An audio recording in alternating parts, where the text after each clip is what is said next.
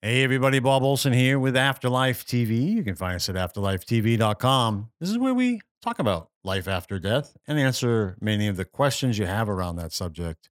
Today's episode is sponsored by bestpsychicdirectory.com, where there's hundreds of psychics and mediums listed there where you can read reviews written by the public who have had readings with them. Go to bestpsychicdirectory.com to check them out.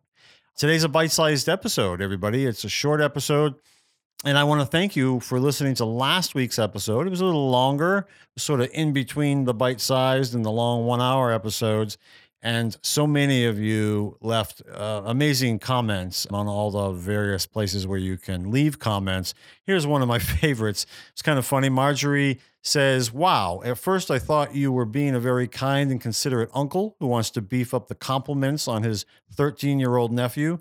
I had no idea he'd actually live up to the hype. First off, he's darling. Okay, you might not want to share that with him, but at 55, I get to call them as I see them. He did a fantastic job, and I would be proud of him too. He's definitely got a future in broadcasting. He'll be great wherever he goes. Thanks so much, Bob, for sharing this talented young man with all of us. I can't wait to get the book. Thanks again for all your great work." Thank you, Marjorie. I appreciate your comment. I thank everybody for the comments. I also thank everybody for buying the Magic Mala. I also want to thank those people who loved it enough to leave a review on Amazon. One of the things that I like about people leaving reviews on Amazon is that there's a lot of people who are considering buying it. They're just not sure yet. When you leave a review on Amazon, that helps them decide whether or not it's right for them.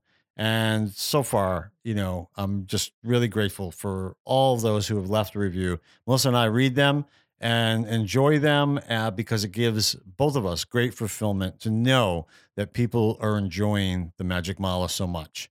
All right, so today's episode is a story from one of our viewers, one of our listeners, whose name is Kathy. Kathy is a great supporter of Afterlife TV and the work that I do. You'll see her leaving comments on Facebook and Twitter, and I think the story speaks for itself. So here we go. Here's Kathy.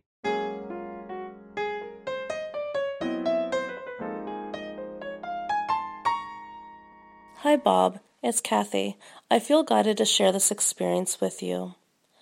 Between 1997 and 1999, I worked at the Arby's fast food restaurant in Moncton, New Brunswick. I don't remember which day, month, or year this occurred on, but it was my first experience of someone appearing to me translucently, in full body form, and I've never had an experience like this since. It was close to closing time, which is 11 p.m., and a couple of customers approached the counter while I was working cash and asked for a couple of turnovers. At that exact same time, an elderly translucent woman appeared in the walkway, which is between the counter where the cash registers are kept and the main dining room. It was a place where customers would never be, and where staff wouldn't stand either, as it was just a place to pass through. The first thing that she said to me, which I heard in my inner ear, and I'm not sure if her lips moved or not, was, "Tell Arlene I'm all right." The only Arlene that I know is my mother's longtime best friend that I've known since I was a young child. Telepathically, I asked this woman, who I'd never met or seen before, if that was the Arlene that she was talking about, and she confirmed that it was.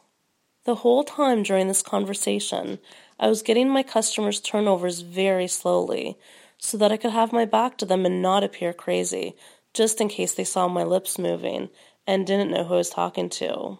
When I turned around, I was surprised to see that the woman was still there, in full translucent body form. And again, she reiterated her loving and peaceful message to me, "Tell Arlene I'm all right," before later on disappearing into thin air. When I got home around 11:30 that evening, I was shocked that my parents were still up, as they usually went to bed around 9 o'clock. I figured that they must have got some news, so even though they're not open to this kind of thing, I decided to risk it and asked them if they'd received a call from Arlene. They said that they hadn't and asked me why I'd asked. I told them of my experience the evening. What was shocking was that the following morning, when the phone rang at 8:30 a.m., Arlene was calling my parents to let them know that her mother had passed away the night before. Even though I was confident in the experience that I had, I was shocked by it at the same time. I'd never experienced anything like this before. Arlene's mother's funeral was held a few days later, and I knew that I needed to go to get confirmation. I had to figure out if the woman that I saw at Arby's was the same woman that had passed away. I was quite upset when I arrived and realized that it was a closed casket service. I couldn't figure out how I could get confirmation now. A small part of me was tempted to open the casket and take a peek, but I didn't want to be disrespectful, and I knew that I couldn't get away with it, and I really contemplated and tried to figure out if I could get away with it or not. I didn't know how else that I'd be able to figure this out. During the service, though, out of the blue, Arlene's grandsons held up a program which had a picture of their great-grandmother's face on it. I was very grateful for this confirmation. During the reception afterwards, I was standing with Arlene and a group of about 5 other people that I didn't know. All of a sudden, their conversation stopped, and all eyes turned to me. I felt compelled to pass the message along, and I knew that the time was right. The silence just lasted too long not to. But I was intimidated, and I didn't want Arlene to lose respect for me, to think that I was crazy, or any number of things. So I kept silent. For a few years after that, I felt guilty about not passing along the message when I had the chance. However, I'm sure that in the meantime, she's received confirmation that her mother's at peace and that her mother loves her very much. I hope you're having a great day, Bob. Thanks for letting me share this experience that I have.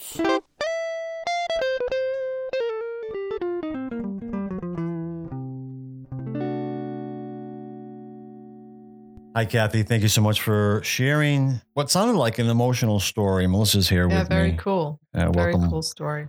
And there's a lot to be said about that story. First of all, I don't know if I'm just not hearing it right, but it sounded like maybe towards the end of that, you were a little teary-eyed about the regret you might be feeling about keeping silent with Arlene. Let me just say this, based on what I've experienced and learned in the past 18 years, there's always more opportunities. So if Arlene's mother wanted to get that message across, you were just one of many possible opportunities for her to do that. Right. I was thinking the same thing. Yeah. And so you had an opportunity to do it. You didn't do it. What I think is great, and I think if you flip this on its side so you see the glass is half full, maybe Arlene's mother knew this, right? Because they can see a certain amount into the future. Maybe she recognized how this was going to change you and the effect that it was going to have on you. And now you've done it differently. And as you said, now you don't hesitate to pass along the messages if they're respectful. I just want to say, Kathy, that what came to me when I was listening to your story was I was feeling very happy for you that your parents got to witness you and see you in a way that you weren't there trying to tell them and convince them that you had this experience. This was you just asking, have you either of you heard from Arlene?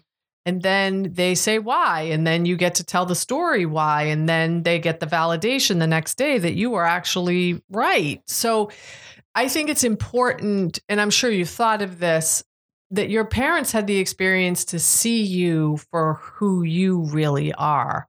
And to me, that has got to be a really powerful and meaningful thing for you. And I hope you did recognize that. Yeah, it's pretty amazing. And I do think that, as far as Arlene's concerned, I think that there are things that can happen. I mean, your mom is her best friend. So your mom witnessed the story that you told her. And so who's to say that not down the road, someday they're having a cup of tea together and she brings it up and she's curious about it. So the message may get through even from you, but not directly from you.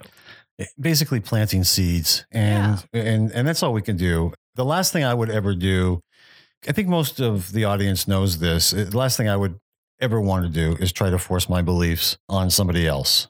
And if they're interested, then come listen, read my stuff, whatever. If you're not interested, I don't take offense. That's fine. Everybody has different beliefs. And so that seems to be the way you did it with them here. This is what I experienced, an experience I had. And I actually, take it for what it is, I respect the choice that you made not to tell her, because this is her mother that passed, and it's the funeral services. And, I think it was your intuition really guiding you. Like, you don't have to say it now. It happened. You shared it with somebody, and the message will get to her when she's ready to hear it. And I think that, it could have been very disruptive for you to say something at that given time. I think it's, trust your own judgment with that. In our experience, certainly in mine, if any medium, especially new mediums, they come to us, I would suggest that was an inappropriate time to present that information. Mm-hmm. People are going through deep grief right after the passing of a parent, and no matter what age you are. Right. And we have no idea a lot of times what someone's beliefs are, but even if we do know, sometimes it's just the wrong time to do it. That's right. And I think you kind of followed your intuition there. And I respect that you held back, where even now, today, it bothers you, or maybe, at least that was the interpretation I made. I actually hope at least you can work on that and you won't feel that way anymore, because I actually think you did the right thing. So a couple other things. How cool that you went to the funeral to be able to confirm what you saw. Now, you obviously sound like a gifted person, and I know that you've had some cool experiences in your life, and I know that we'll probably share more of them here on Afterlife TV. But for you to be able to see this person, this translucent person from spirit, and communicate, I imagine you're communicating telepathically. You're just asking the question in your head and you're getting the answer. Mm-hmm. Well, I've never had an experience like that. So, kudos to you. I mean, it's really amazing that there are people in this world that are able to do that. Yet, even though you have that amazing experience, right? You still wanted to go to the funeral to confirm it for yourself. Right. And luckily, the photographer was on the program to help you with that. So a lot of interesting things about that story in many different levels. I'm glad you shared it with us so much. Thank you for sharing that. Thanks, Kathy. All right, so that's another bite-sized Afterlife TV episode. You can find us at afterlifetv.com. Our sponsor is bestpsychicdirectory.com. And I hope you will comment on Facebook, Twitter, YouTube, afterlifetv.com. iTunes. That's right. iTunes podcasts. Anywhere else you can really find us. You can send us an email if you want. We do read through each and every one of them. So thank you so much and have a great week.